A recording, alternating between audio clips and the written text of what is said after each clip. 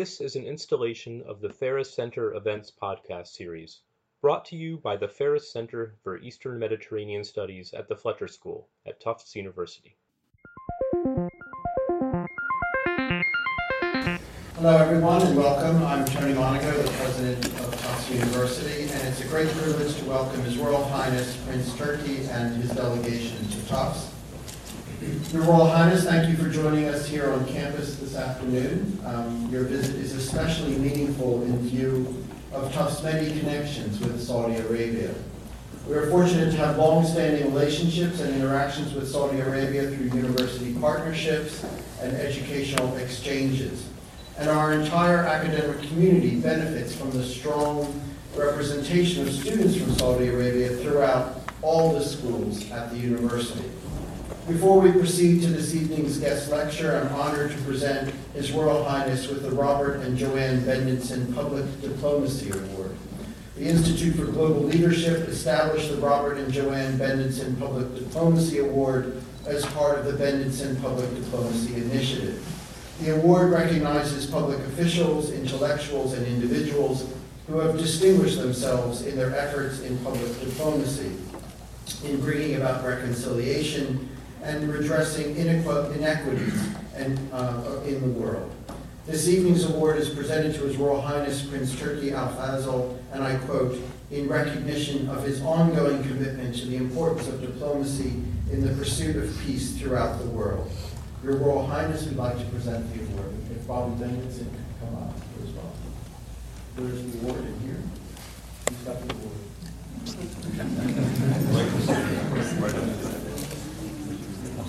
There we go. Sorry, it's right in front of me.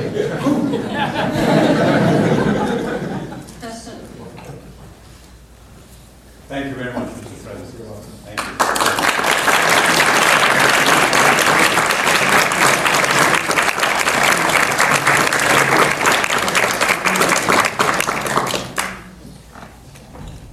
And now I'm going to hand over to Nadeem Shahadi, the director of the Ferris Center, who is going to introduce Jim Stavridis and the Royal Highness. Thank you.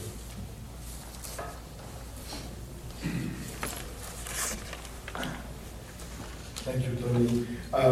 Thank you all for coming, and it's a great honor to have with us Prince Turki Faisal, who has kindly accepted to come and talk to us.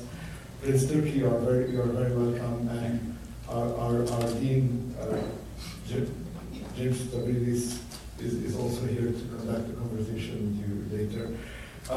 His Royal Highness Prince Turki Faisal was born in Mecca, and he began his schooling in Taif, which is near Mecca, and also he was educated at Lawrenceville High School in New Jersey and at Georgetown University. His Royal Highness was appointed advisor to the Royal Court in 1973. In 1977, he was appointed Director General with the rank of Minister of the General Intelligence Directorate, Saudi Arabia's main foreign intelligence service, and serves at its head till 2001. In October 2002, His Royal Highness was appointed as the Saudi Arabian Ambassador to the United Kingdom, where I had the great privilege of meeting him regularly in Chatham House. And he later served as ambassador to the United States and retired in February 2007, obviously a very active retirement. He's a founder and trustee of the King Faisal Foundation and the chairman of the King Faisal Center for Research and Islamic Studies. Additionally, His Royal Highness is a trustee of the Oxford Islamic Center at Oxford University, of the Center for Contemporary Arab Studies at Georgetown University, where you studied. He has an honorary PhD in law from the University of Ulster in Ireland, another honorary PhD from the University of Hankook in Korea, and an honorary PhD from the University of Shanghai. He's also a distinguished professor at Georgetown University. His Royal Highness is an active participant in the World Economic Forum in the annual meetings and in the Global Economic Symposium. He's also a regular at the Clinton Global Initiative's annual meetings. He's a member of the Board of Trustees of the Library of Alexandria, a member of the Beirut Institute, and Board of Trustees of Arab Council of International Relations. He's a member of Al-Quds Fund and Endowment, and a member of the Advisory Council of the Munich Security Conference. In October 2016, he was awarded honorary citizenship of Seoul in South Korea, and the mayor of Seoul gave him a key to the city as an honorary citizen. Your Highness, you're so welcome here, and we're so glad you're coming. This is a very vibrant community I've come to meet in the last 2 years, and usually people welcome you to the family, but we are really a mafia. And it is a very useful mafia. I hope this will be the first visit, and that later you will come to meet our amazing faculty and students and be part of that mafia. It's almost like a state within a state in Washington. Very useful to know. And after your introductory remarks, our dean, Admiral Stavridis, is going to have lead the conversation. As you know, Admiral Stavridis is our 12th dean. This is the oldest school of international affairs in the United States. It was founded in 1932, and he's of course four-star general in the U.S. Navy, and we needed him as our leader. He led the NATO Global Alliance in several of its operations, and he was Supreme Allied Commander with responsibility for Afghanistan, Libya, the Balkans, Syria, piracy, and cybersecurity. You're both welcome, and thank you for coming.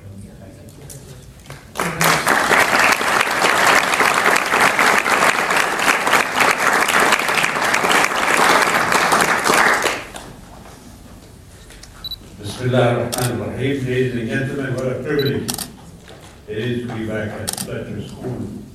And I must say, with all the issues about fake news and other things, I thought that might have been a fake award. But I'm very glad that the President found it, and I'm very privileged to have received it.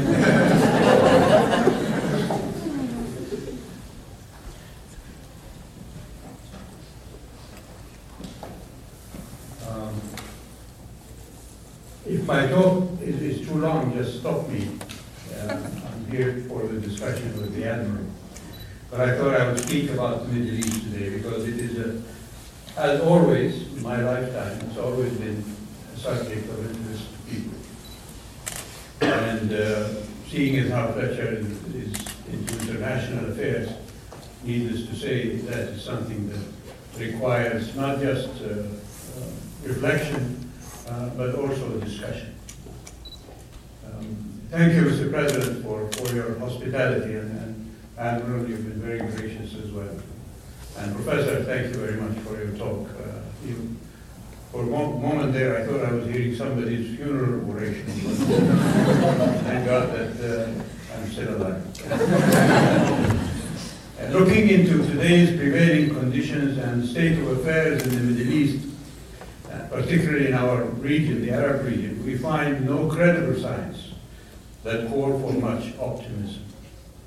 Strategically, it is vulnerable on all fronts and is widely exposed to all possibilities. This strategic vulnerability is as old as the establishment of the nation-state order following World War I. However, catastrophic events during the past decade, such as the recurring Arab-Israeli wars and conflicts, the Lebanese Civil War, the Iran-Iraq prolonged war, the invasion of Kuwait, the invasion of Iraq, and constant foreign interventions have contributed greatly to this vulnerability.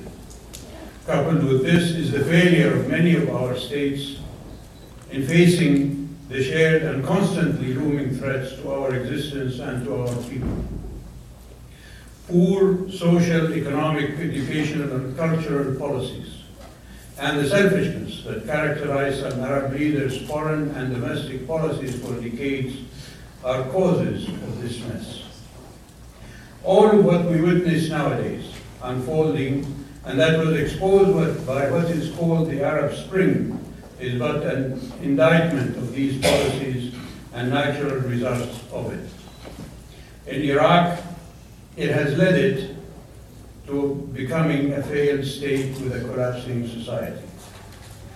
The cause of Syria's free falling into a swamp of blood, destruction, desolation, terrorism, conspiracies, and foreign interventions. The cause of the sinking of Yemen into an inferno of conflict and civil war. The cause of the failure of the Libyan state. The unrest in other Arab countries. The cause of the spread of transnational phenomenon of terrorism within many of our states. The cause of the spread of armed militias that are not under the control of nation states. And the spread of appalling sectarianism and other negative developments. All that, ladies and gentlemen, is a condensed representation of our deplorable state of affairs. Our unenviable present was the future of our recent past. And the way we deal with our present is the future awaiting us. It is imperative that we must consciously learn from the pitfalls of the past. We must plan our future wisely and be alert at all times if we want to avoid a catastrophic future. We must courageously face the challenges that threaten our existence and attain a visionary approach to the future if we wish to attain a decent place on the world stage. We're facing immense challenges. Some of them are in our hands to solve, but others, unfortunately, need the hands of others as well. First, the preservation of the nation state in the Arab world is of vital importance to the security and stability of its social components.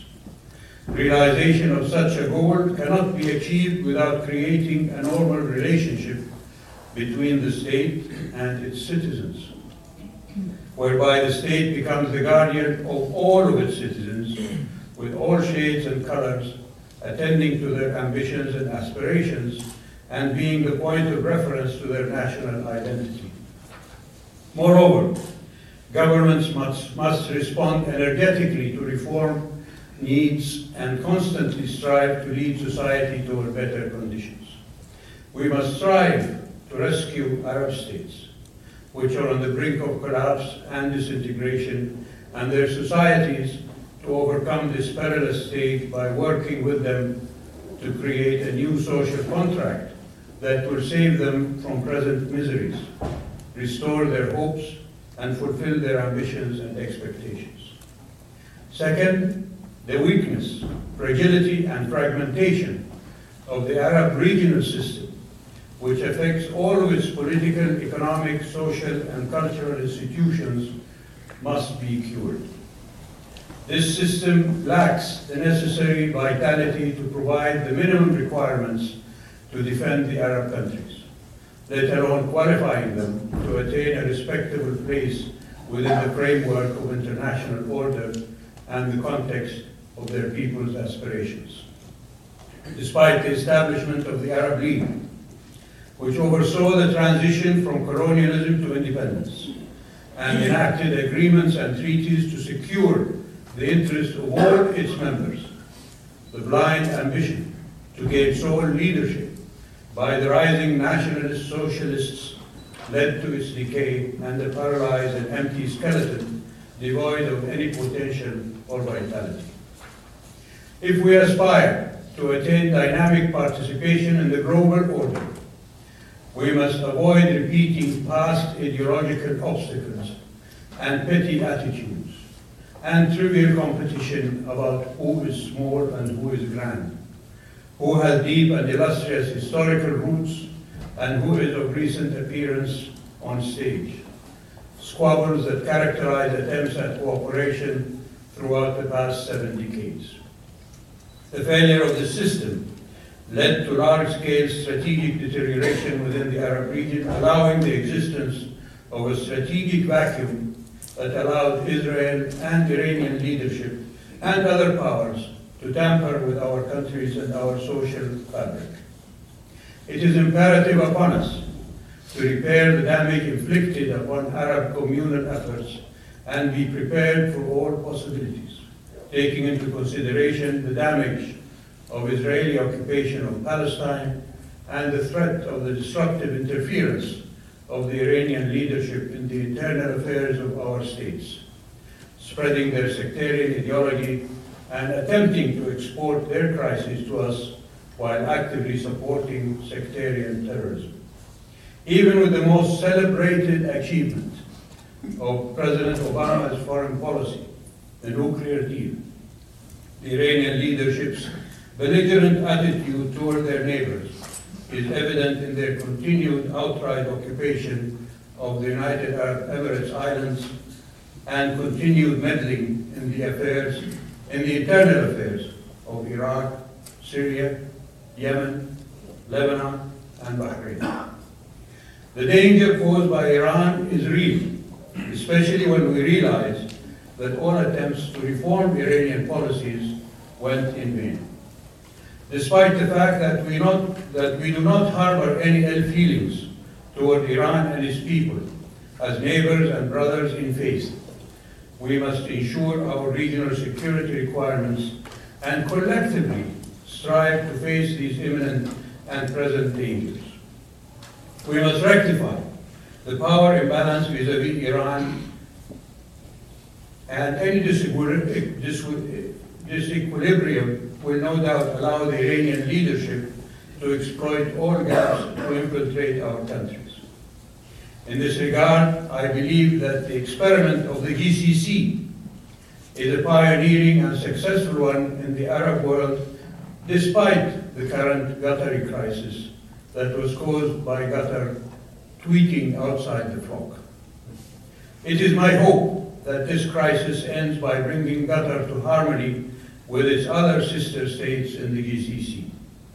Therefore, regardless how this crisis ends, we must maintain and develop the GCC so that it can lead to economic integration through intensifying cooperation in all fields and surmount all obstacles in the path of its goals.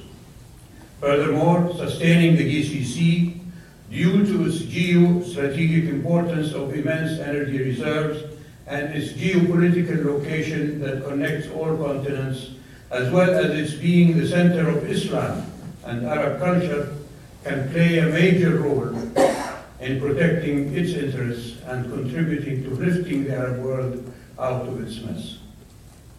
Third, the fragility, stagnation, and internal weakness of many Arab states at all political, governmental, economic, social, and cultural levels call for drastic remedial measures to cross over to the future, whereby they can effectively respond to the needs and aspirations of Arab societies and absorb all of their diverse social components, thus preventing the rise and spread of extremism and terrorism, and guarding the integrity and stability of these states. These reforms will facilitate a positive interaction with globalization and with the fourth industrial revolution and benefit from its dynamism. Our identity, our values, and our faith are deeper than what the naysayers claim. I am optimistic that many countries have awoken to the inevitability and indispensability of reform and moved in the right direction. This trend must not stop for any reason whatsoever.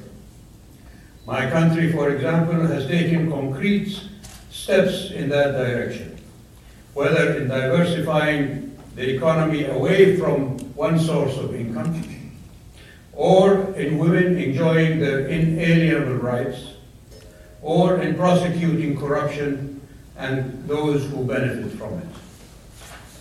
Fourth, terrorism remains a serious threat and a strategic challenge facing the Arab states, especially when it is camouflaged in religious forms that taint the purity of our faith and attempt to hijack it. Without serious confrontation with terrorism at all levels and eradicating its causes, our countries will never enjoy stability. This terrorism is not only the terrorism of Daesh, or as I prefer to call it Fahish. Those of you who know Arabic will know why. Or in Al-Qaeda that is waning, but also terrorism perpetrated by the Iranian-supported extremist sectarian militias in Iraq, Syria, Yemen, Lebanon, and other areas. This cross-border terrorism poses an existential threat to the nation-state in our region. It requires that all should cooperate to defeat it and create the right climate to treat its root causes. However, obsession with it, though justified, should not blanket our eyes of strategic issues that determine causes and breed terrorism, like, and this is number fifth, the Arab-Israeli conflict. It remains a real challenge to the Arab future. It has been and still remains the cause of hampering many of the Arab projects during the past 7 decades and other international initiatives about the future of the region.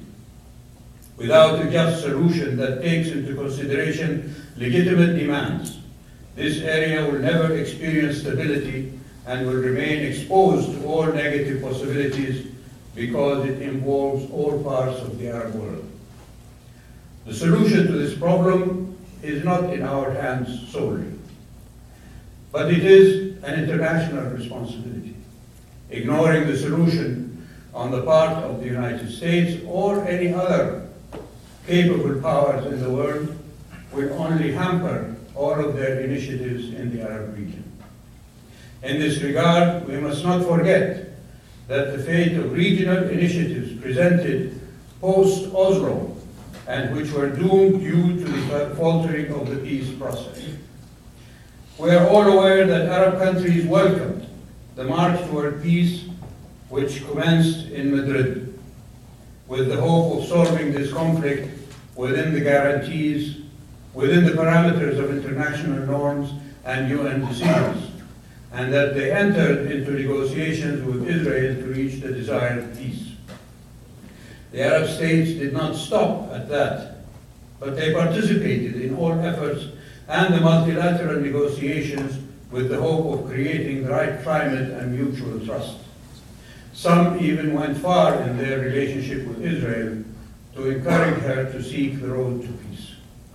The Arab Peace Initiative of the late King Abdullah of Saudi Arabia remains as the only viable solution to this seemingly intractable conflict. But I'm not here to illustrate all the attempts to settle this conflict. All of you are privy to their details. What I wish to emphasize, which is relevant to the subject of this talk, is the following. Just peace has not been achieved. All efforts pertaining to the future of this region and the negotiations about engineering a new future for it have gone in vain. The perpetuation of this conflict will continue to be a cause of threat to the security and stability of the region, even if Israel and its allies claim that the cause of the region's instability is what is happening at the present and has no direct relation to this prolonged conflict. They ignore that the banner headline that the terrorists use to recruit their followers is the suffering of the Palestinian people. The Iranian leadership have named their main interventionist arm the Quds Brigade. And you know what Quds stands for, Jerusalem. The Israeli people themselves are in danger of turning into an apartheid state, enslaving the Palestinian people and facing the potential sanction that South Africa faced when it was the apartheid state. Sixth is the relationship of Arab governments with their citizens. If an Arab citizen of any Arab state does not have a proprietary relationship with his or her government, is it a wonder that that citizen feels marginalized and attracted to nihilist convictions or sectarian identity? Citizenship of all the people in a just and fair society is the only guarantee against these impulses. Education, rule of law, and owning one's well-being will bring about the stability and harmony of Arab societies. Ladies and gentlemen, these challenges are but a few among many other strategic ones that are clearly connected to the path of our future. Without facing them, our future will resemble our past, if not worse. Despite all of that, we must cling to optimism. Saudi Arabia is steadfast in the face of these challenges, striving to find the right solution and moving forward. Saudi Arabia has managed for many long decades to preserve its stability and national security. Despite the internal and external challenges, crises, and serious threats that it faced, it continued to be committed to its policies of development in all fields, and by the grace of God, will succeed in the face of present threats and future uncertainties. It will continue to grow and develop and fulfill the aspirations and goals of its peoples. The surest path for maintaining our security and stability is through our commitment to maintaining the unity of our social fabric, a constant synergy between the citizens and the leadership, a continuous positive response to their hopes, dreams, and aspirations, and a keen attention to the implementation of social justice, equality, and freedom. The state must persevere in remedying any defects in our economic, social, educational, cultural, and security policies, and enhance our national identity and values. All citizens are the trustees of our country and our state. Saudi Arabia is still a work in progress. We move forward, commit mistakes, and rectify them. They are our mistakes, and the means of rectifying them are our means. We accept advice from our friends, but the clothes we wear are sewn by our tailors, not by the most talented fashion designers in Paris, New York, or London, and definitely not by the tailors in the bazaar of Tehran. Ladies and gentlemen, it is fair to say that the U.S. foreign policy in the Middle East during the reign of the past two administrations contribute immensely to this state of affairs. By destroying the Iraqi national state, failure in responding in time to the massacres of the Syrian people, ignoring the rise of non-state actors, the absence of a serious will to solve the protracted issue of Israeli occupation of Palestine and Arab lands, and disregard of advice of friends and allies in the region were major causes of regional disorder. It is my hope that the Trump administration remedy the ramifications, the short-sighted policies of the previous administrations in the region. As a good friend, you, Americans, your government, your media, have been urging us throughout our friendship to reform ourselves. Over the years, we have listened to and benefited from that advice. We still have some way to go before we are satisfied with our ways. Roundabout, ladies and gentlemen, is fair play. And I offer the following advice to you. Reform your political system. Your people are polarized. Your political parties are at each other's throats. there is no consensus. Is it okay with you that your Supreme Court has legalized political bribery as a right? Is it okay with you that one man, one vote is abrogated by a long outdated electoral college? Is it okay with you that your media has no boundaries and accountability as your executive, legislative, and judicial branches of government? I and many others of your friends around the world are asking these questions because what affects you, good or bad, affects us. We want you strong and stable. Hopefully, you will continue to be the beacon of human progress and development, and not a socially and politically ribbon body politic that eats itself from inside. We in the Kingdom of Saudi Arabia are attentive to the sense of responsibility and to noble intentions, and as emphasized by the custodian of the two holy mosques, King Salman bin Abdulaziz, on all occasions, we will cooperate and collaborate with all who mean well in order to deal with all of the challenges facing us. The aim is to bring security, stability, and peace to our countries and our people, to attend to our future and therefore world peace and security. Vision 2030 is the platform on which we aim to proceed with our political, social, and economic reform. Some critics have called it ambitious. What is wrong with ambition? Our course is set.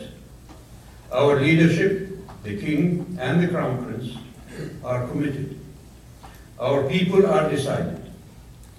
And we proceed to a better future, God willing. Thank you for listening.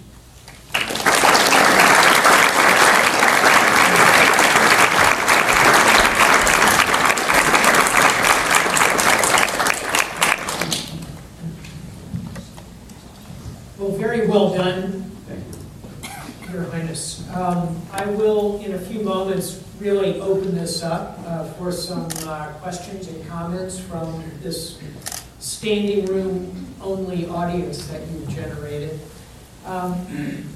First, let me congratulate you on a talk that was a true tour of the horizon, a talk that was realistic and clear-eyed, a talk that was cautiously optimistic, very cautiously optimistic, but gave us a few tendrils of hope in the midst of, as you recognize, sir, a very challenging set of circumstances in the region. You did a marvelous job looking outside the kingdom. Can you take us inside the kingdom for a moment and perhaps give a little commentary on events in particular over the last month or so, where we've seen a very activist Crown Prince, you and I both know him, very dynamic. We are seeing changes in the kingdom. It's getting harder to get a reservation at the Ritz-Carlton. Take us inside the kingdom, if you will. Well, I'm sure, Admiral, if you want the place, I can find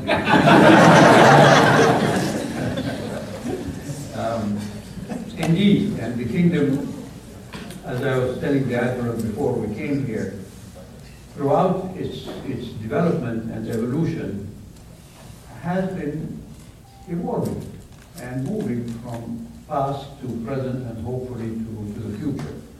But nowadays, because of social media, everything that happens anywhere in the world doesn't stay where it happens. It goes everywhere. And so the attention paid to the kingdom because of the events that have taken place even before the last month, I think have brought the kingdom to people's attention more than previously. From before King Salman took office, the kingdom was always if you look at the statements made by our successive kings from the time of King Abdulaziz, 1932, when the kingdom became unified into Saudi Arabia, until today, the issue of corruption was a challenge. A challenge that was publicly abhorred, not just by the leadership, but by religious leaders and by social pundits and spokesmen and in schools and so on. And 6 months ago, in one of his weekly public meetings with the citizenry, King Salman talked about an incident that happened during the time of King Abdulaziz, in which a citizen of Riyadh sued King Abdulaziz over a piece of property that he claimed had been taken by King Abdulaziz, and demanded that there be a legal settlement for this dispute. So he and King Abdulaziz, of course, in those days we didn't have the infrastructure to have courthouses and other present-day facilities. The judges at that time used to sit in judgment in their homes, in a room dedicated to public function in the home. And when King Abdulaziz went with this citizen to the house of one of the judges, the judge asked King Abdulaziz, he said, "Are you here on official business or private business?" And the king said, "I'm being sued by this gentleman." So the judge said, "Well, you'll have to wait in the parlor until I come and see you.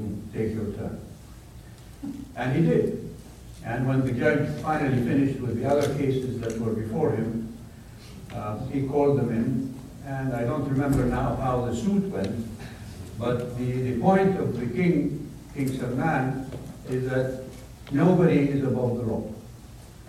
And all of us can be sued, or can be tried in a court of law, etc. And the issue of the arrests that have taken place, I'm assuming, because I'm not in government, so I don't know what the specific regulations and decisions that were taken to undertake this particular path. I'm assuming that they've been building since King Salman became king nearly 2 years ago. And when finally the issue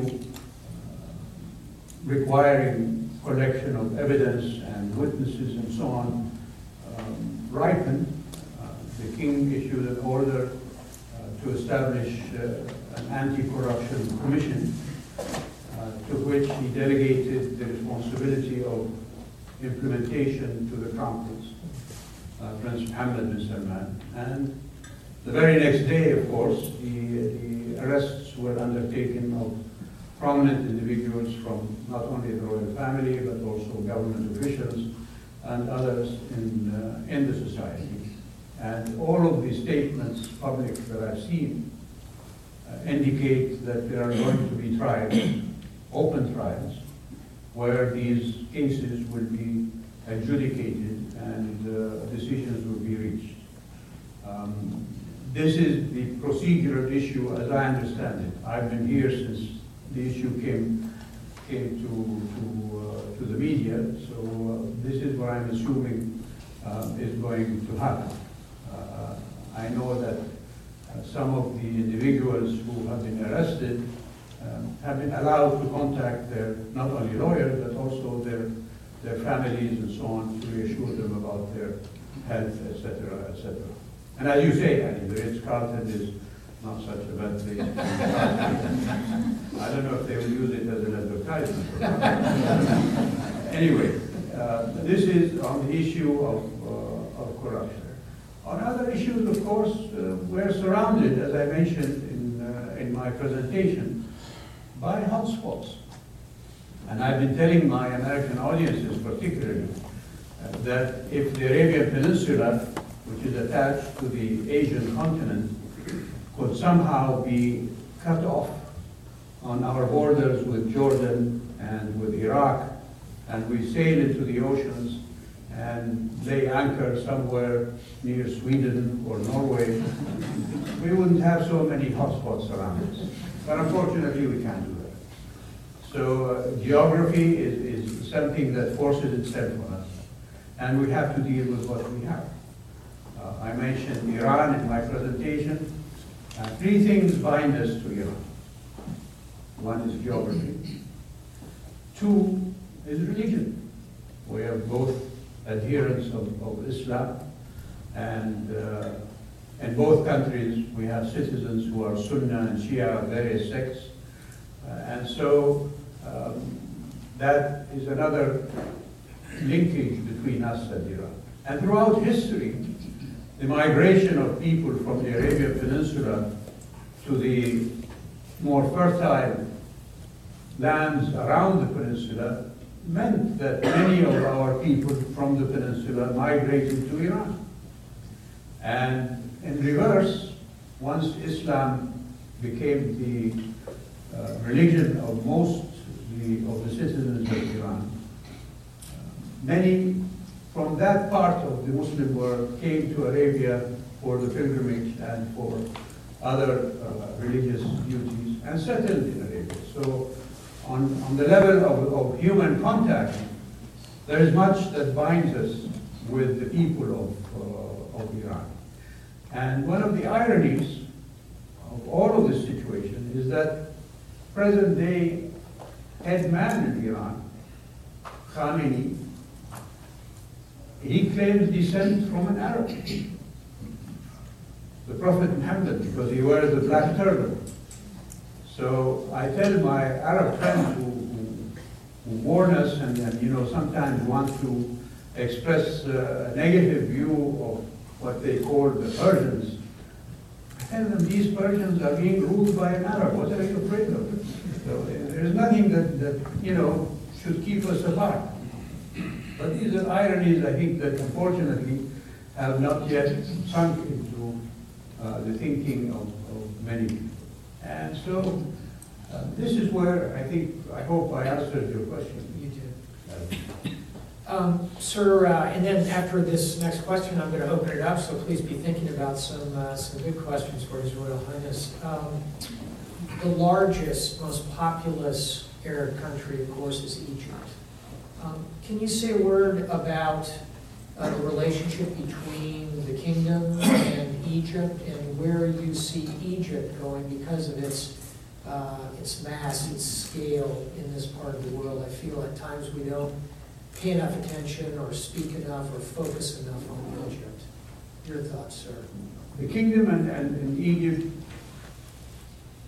as I was mentioning about Iran, we're bound by geography as well, and by human contact, of course, and equally by religion.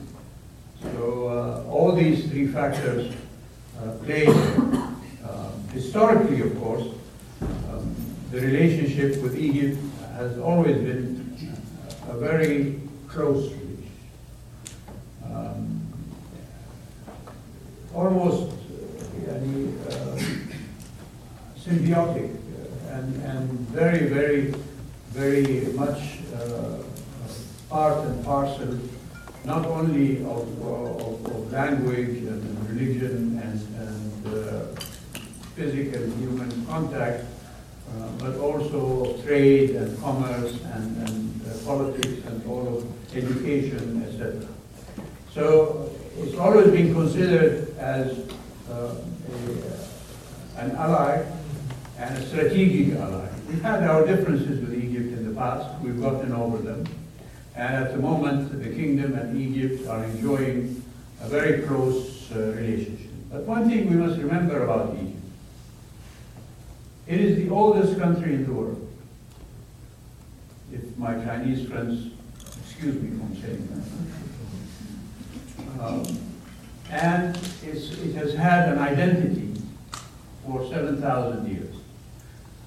And in all that time, Egypt has been ruled by either a pharaoh or a foreign invader. And when the eruptions of what is called the Arab Spring took place and popular uprising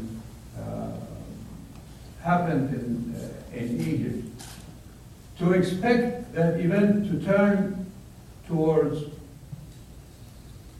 a democratic way of life or a system in such a short time, I think is a mistake. All popular uprisings, wherever they may happen, take their time to settle down. And especially in a country that has had, as I mentioned, this long history of a specific system of rule and government and relationship between the people and their rulers.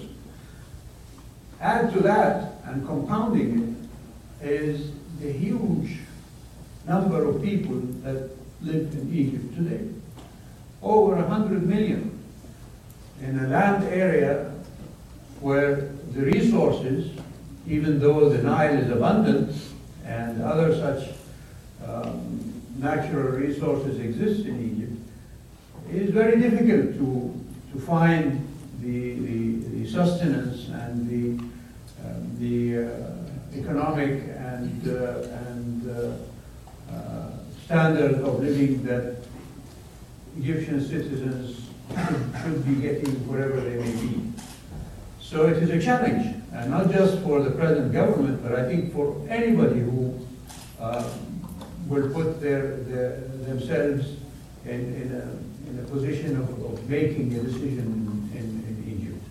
And the kingdom has always sought, as I mentioned in my presentation, to be helpful to our neighbors, particularly Egypt, because their stability affects our stability, and their instability definitely makes us unstable. And so we will continue to be as helpful as we can, and we hope the best for the Egyptian people. No country is perfect. That's my view. And I think the challenges that face the Egyptian leadership are much, much more complicated than challenges in other countries, including in Saudi Arabia. So, and it is up basically to the Egyptian people to deal with these situations, and we wish them success. Because to do otherwise, I think, would be to condemn them to hardship and instability for years to come, which would not serve our purposes. Indeed, and I'm often reminded, and the Prince and I spoke about this earlier, in the United States, we are, as we sit here, just a couple of miles from where if I may, where the American Spring began. We talk about the Arab Spring. The American Spring began in Lexington and Concord. And my point is, in 1976, we have an uprising here. We don't create a constitution for 13 years until 1789. We then have a series of rebellions and revolts, the Whiskey Revolt, Shays Rebellion, and we culminate 70 years after independence with the Civil War that kills 20% of the male population of the United States. Thomas Jefferson said you should not expect to be carried to democracy on a feather bed. And I think that as I look at Egypt, I think we're going to see a few more twists and turns in that story, Your Royal Highness. Let me open it up to this, I know, well-informed and highly interested audience. And right here, Professor, could you just stand up and speak up? Yes, my name is Nadim Rouhana. Welcome to Fletcher. You describe Saudi Arabia as surrounded by hot spots. The sense in the Middle East is that the Middle East is turbulent, the Gulf is turbulent.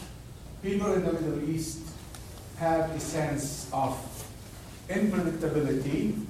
They are worried about what might happen. And I wonder if you don't see that Saudi Arabia has a part in that, actually a significant part in that.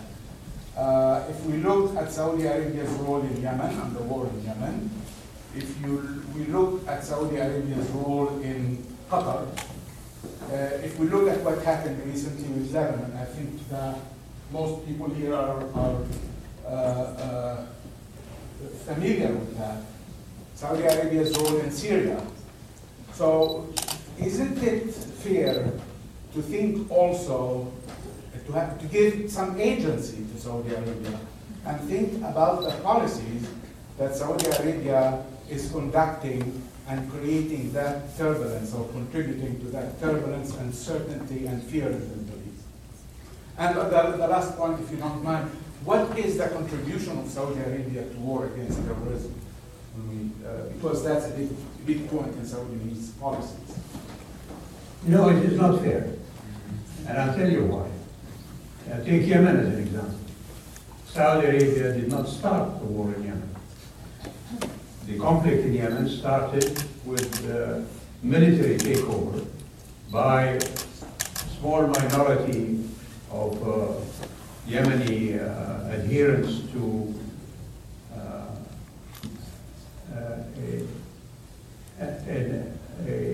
an offshoot of the Zaydi sect in Yemen, in alliance with the former president, who was at the beginning of the problems a few years before and was a cause of those problems, Ali Abdullah Saleh, until Saudi Arabia and the other Gulf states and the world community brought together a roadmap that led to his resignation and the formation of an interim government that received the full recognition of the world community, with a program of national dialogue and reconciliation that had been agreed to by all the parties, including the Houthis.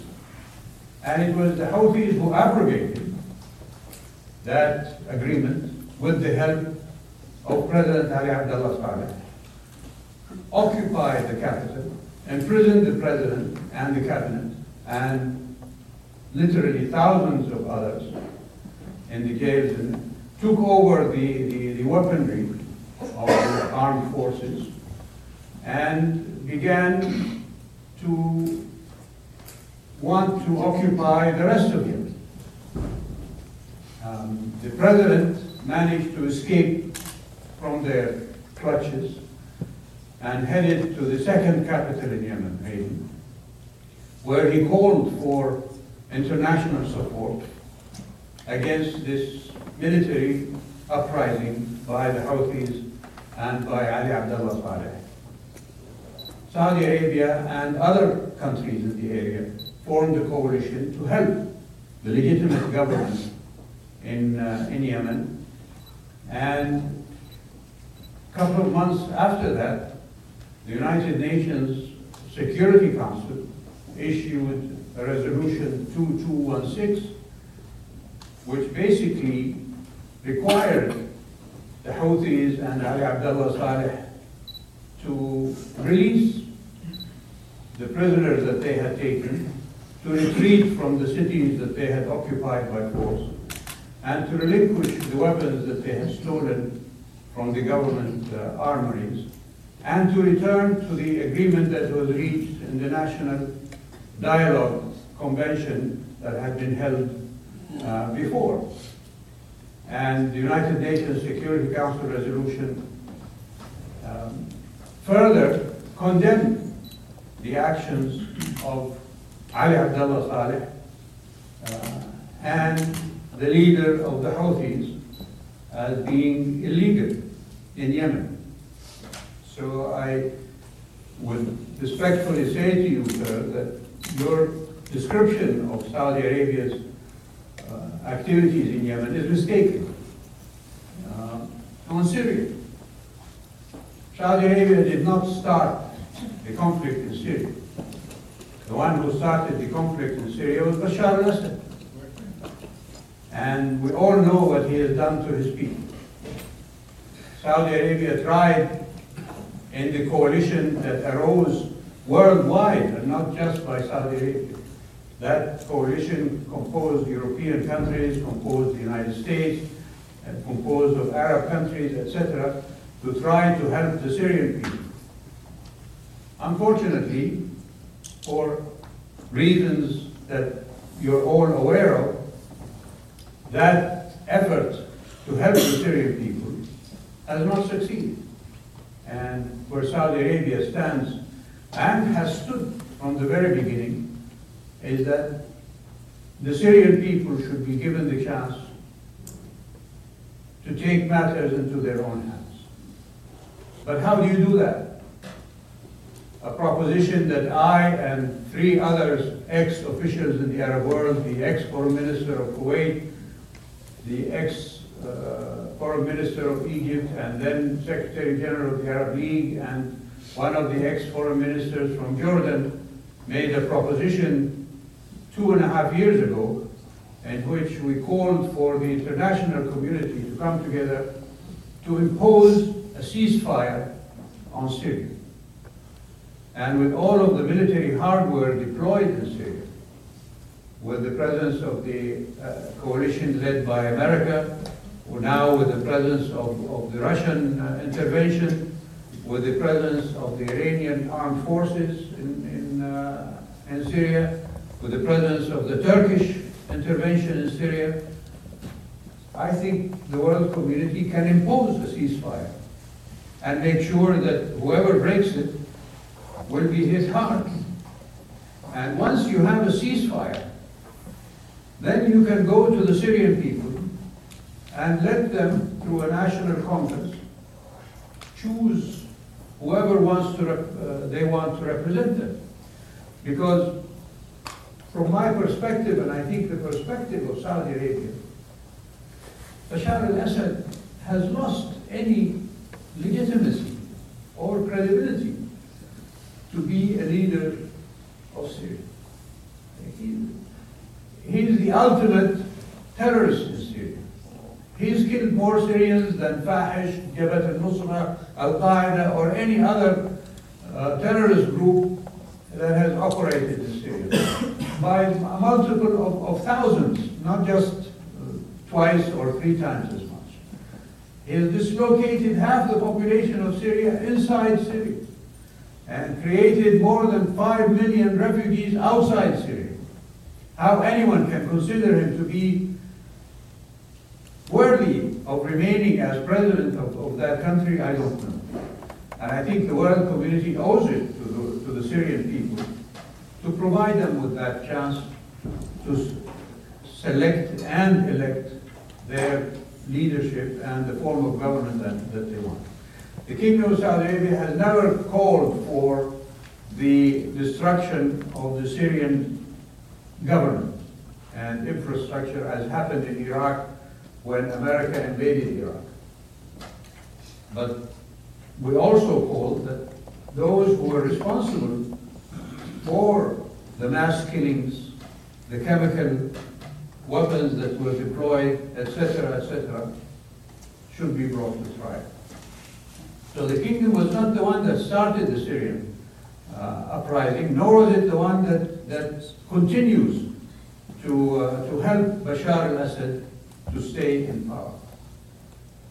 In other areas, in Lebanon, you tell me when the Saudi Arabia has ever sent to Lebanon thousands of rockets to arm a militia in Lebanon in order to fight Israel or to fight any other enemy or so-called occupier of Lebanese land. Saudi Arabia never did that. When the present Prime Minister, who resigned recently, Saad al-Hariri, decided on his own to give his support to Michel Aoun to become president of Lebanon, Saudi Arabia did not stand in his way. Although we all know that Michel Aoun was an ally of Hezbollah. We don't interfere in the affairs of other states. We have no geographic ambitions, we have no economic ambitions, and definitely we have no other aspirations about leadership, whether in the Arab world or any other place in this planet. So the kingdom's activities in Lebanon have always been in the form of accepting what the Lebanese people decide for themselves.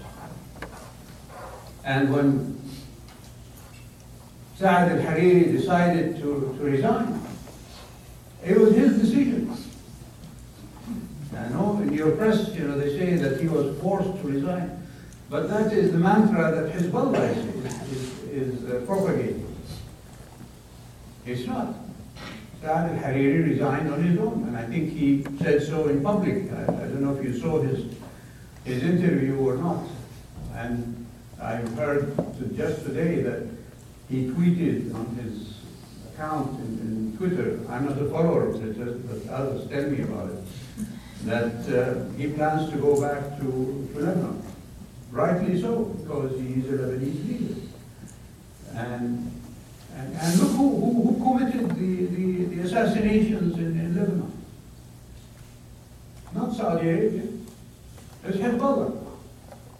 An international tribunal has indicted members of Hezbollah in the killing of Saad al-Hariri's father. And yet those that have been indicted and identified by that international commission are living free without any fear of punishment, because Hassan Nasrallah said, I'm not going to deliver them to be imprisoned for their crime. So it's not Saudi Arabia that is instigating unrest in Lebanon. And I can count other stories like that, whether in Bahrain, in Kuwait. You remember in Kuwait a year and a half ago, the government discovered a bunker underground in one of the houses in Kuwait that was filled with explosives and weapons and ammunition, and even army uniforms with patches from the Iranian Republican Guard. And through the court system, they indicted the owner of the house and a member of the Iranian embassy for having put this plot to undertake activity in Kuwait. Who knows what happened? We all remember during the Iran-Iraq war, the attempt on the late Sheikh Ahmed al-Jaber, Jaber al-Ahmed in Kuwait by Hezbollah. So my point, sir, is that Saudi Arabia is reacting to developments. We would like to see a peaceful and harmonious and progressive Middle East. We don't seek revolution. We don't instigate uprisings. But we try to challenge those who do. I hope I answered your questions. And others, we get a student here. How about right back here? Yeah. Thank you very much for coming to speak with us tonight. My name is Rafi Manatsatanian. I'm a second-year student at the Fletcher School. Recently, the king traveled to Russia, and many in the United States would look at Russia's presence in the Middle East as a disruptor. And given the fact that the Chinese just had their National Congress, and there's this talk about China's rise and rise of a lot of the Asian economies, and given China's ambition to look westward in their One Belt, One Road policy, how do you see that impacting the Middle East, and then specifically for the kingdom, in terms of, is it going to be a disruptor, or is it going to be a stabilizer? The kingdom will do its best to express to the Chinese leadership and the Russian leadership where we think stability and security can be achieved, whether it is in Syria, whether it is in Iraq, in the various other hot places, not just in our part of the world, but also the potential dangers of issues of atomic warfare in the Korean Peninsula, etc., etc. And Russia is in Syria, with respect, because America has refused to play a role in Syria that would prevent the Russians from going there. We all remember the red lines of President Obama and what happened subsequent to that, and the appeals that succeeded that by President Obama's Secretary of State, John Kerry, to Mr. Lavrov, and is scurrying after Mr. Lavrov to get some kind of agreement on the chemical weapons in Syria and subsequently on other developments in Syria. And that's what I meant in my presentation, that there are some things that we can do in our part of the world, but other things others will have to be engaged in. Now, I saw in the recent meeting between President Trump and President Putin in Vietnam that they had agreed on a plan for Syria. And if the American president is engaged with Mr. Putin on that level, I think Saudi Arabia is equally justified in engaging with Mr. Putin, at least to show Mr. Putin where our interests lie, so that he doesn't make a mistake by assuming or by simply not recognizing that we have interests in various places, whether in Syria or in other places. So our relationship with Russia, we also have a common bond with Russia, which is the issue of oil. They produce and export oil, and we produce and export oil, and both of us would want to have a stable oil market where the prices are not necessarily either depressed too low or not so high that people can't afford them anymore. So working with Russia is very important to maintain a stable oil market in the world. And with China, we have an equally stable and fruitful relationship in terms of trade and so on. I think today they are probably the biggest importer of Saudi oil, succeeding the United States, which used to be in that position. And also Chinese companies are working in Saudi Arabia in construction, in other projects that we have. And the kingdom contributed to China's infrastructure bank that they set up a year and a half ago to meet the challenge of supporting poorer countries to develop their infrastructure. And we believe that the One Belt, One Road project of China can bring people together and hopefully through business interests increase the stability and equanimity of the world situation. So we have no inhibitions about working with China. I hope I answered the questions. Okay, how about someone over at this, how about all the way in the back here? Your Honor, thank you so much for speaking to us. I'm really intrigued about what you said about Saudi Arabia. Professor Ohana spoke about how Saudi is doing on the external front. Ravi said the same, how Saudi is playing a role in the region. I'm more intrigued about what Saudi Arabia is doing internally. In the last 2 years, since King Salman has been at the helm, there's never been a better time to be in Saudi Arabia, if you're not corrupt, that is. And women are going to have the right to drive by June next year. There's going to be a new city in the works on the border with Egypt and Jordan, and all kinds of infrastructure development is taking place in Saudi Arabia. I want to understand there's one constituency that still hasn't seen the benefits of this new administration, which is the minority in Qatif and Al-Hasa.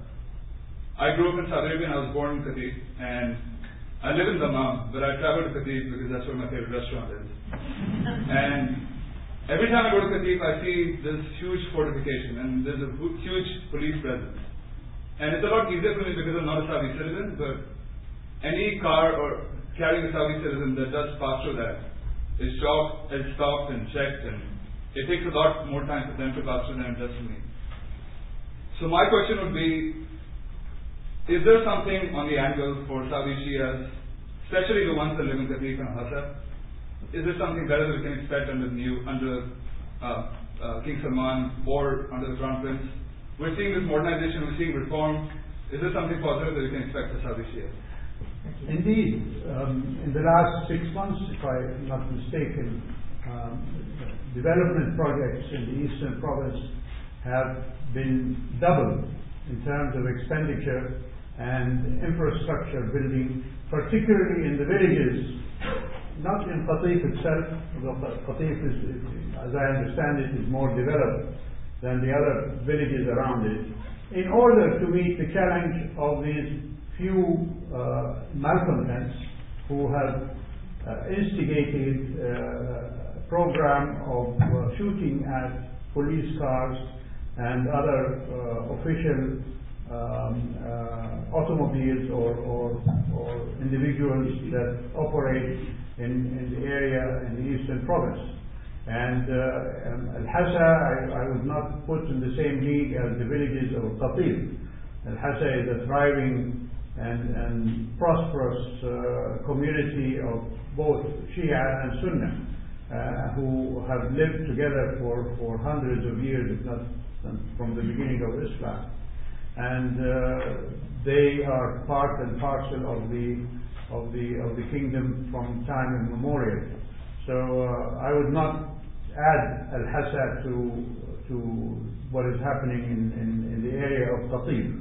And there is a particular village near Qatif called Al-Awamiyya, where it was the center of this anti-government operations by individuals who have espoused, unfortunately, the philosophy and the ideology that is exported by Iran on the issue of Wilayat al-Faqih and the rule of the cleric.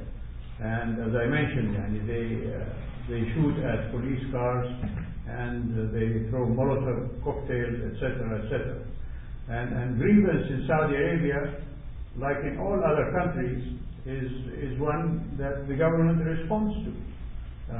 Sometimes more slowly than other times, but on the whole, I would say that the kingdom's engagement with its citizens, whether they be Shia or Sunnah, is a better example of what can happen in a developing country like Saudi Arabia than in many other places, not just around us, but perhaps on a worldwide basis. Do we still have much to do? Yes, we do. On the issue of women driving, for example, from my perspective, I remember the first time I touched on that subject was in 2002. It was at the World Economic Forum meeting in New York after September 11th. And someone in the audience, when I was giving a talk, asked when women can be allowed to drive in Saudi Arabia. And I said, if it was my case, I would say yesterday. But unfortunately, from 2002 until this year, it didn't take place. So that was one of the slow aspects of women's rights and the grievance for women that is justified. Women's education, it was the government that took the initiative there in 1961 by developing schools for women and other educational institutions for them, in spite of opposition in certain sectors of the society. And I remember in 1961 when public schooling for women was initiated, the school buses that took the girls from their homes to the schools, not just in Riyadh but in other towns and villages in Saudi Arabia, had to be escorted by armored vehicles to protect them from people who wanted to stop them from going to school. That's an example of where the government took the initiative on a specific grievance that had lived there. And I think, yes, on the issue of the Shia, and particularly in that area of the Qatif area, the government has initiated a program of development that hopefully will bring them up to the standard of other places, not just in the Eastern Province, but also in the rest of Saudi Arabia. Your Royal Highness, you have been most gracious with your time here, and I would like to close with a final thought.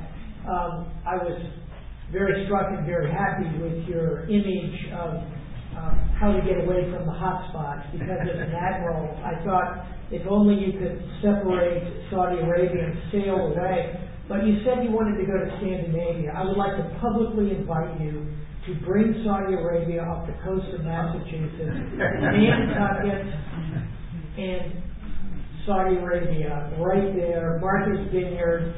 It could be terrific for all of us. It's a deal, sir. In all seriousness, thank you very much.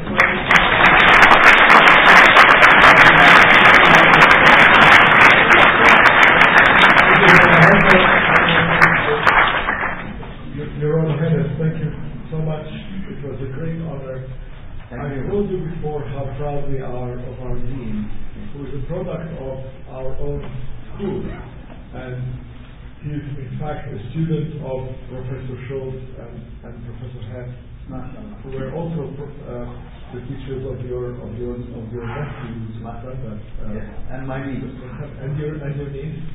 And this invitation, of course, is joined with the International Security Studies program, and Professor Schultz has a small present to give you. It's a very valuable present. Thank you. I will explain to you.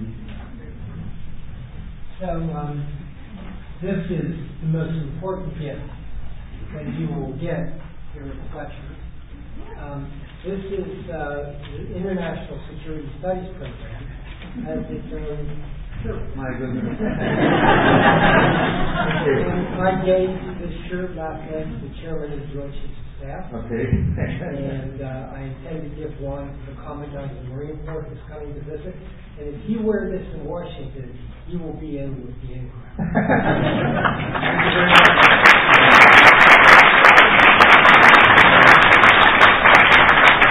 Your Royal Highness, there's one more small token from us also. Thank you so much. By the center and from the students. Thank you. Thank you, Professor.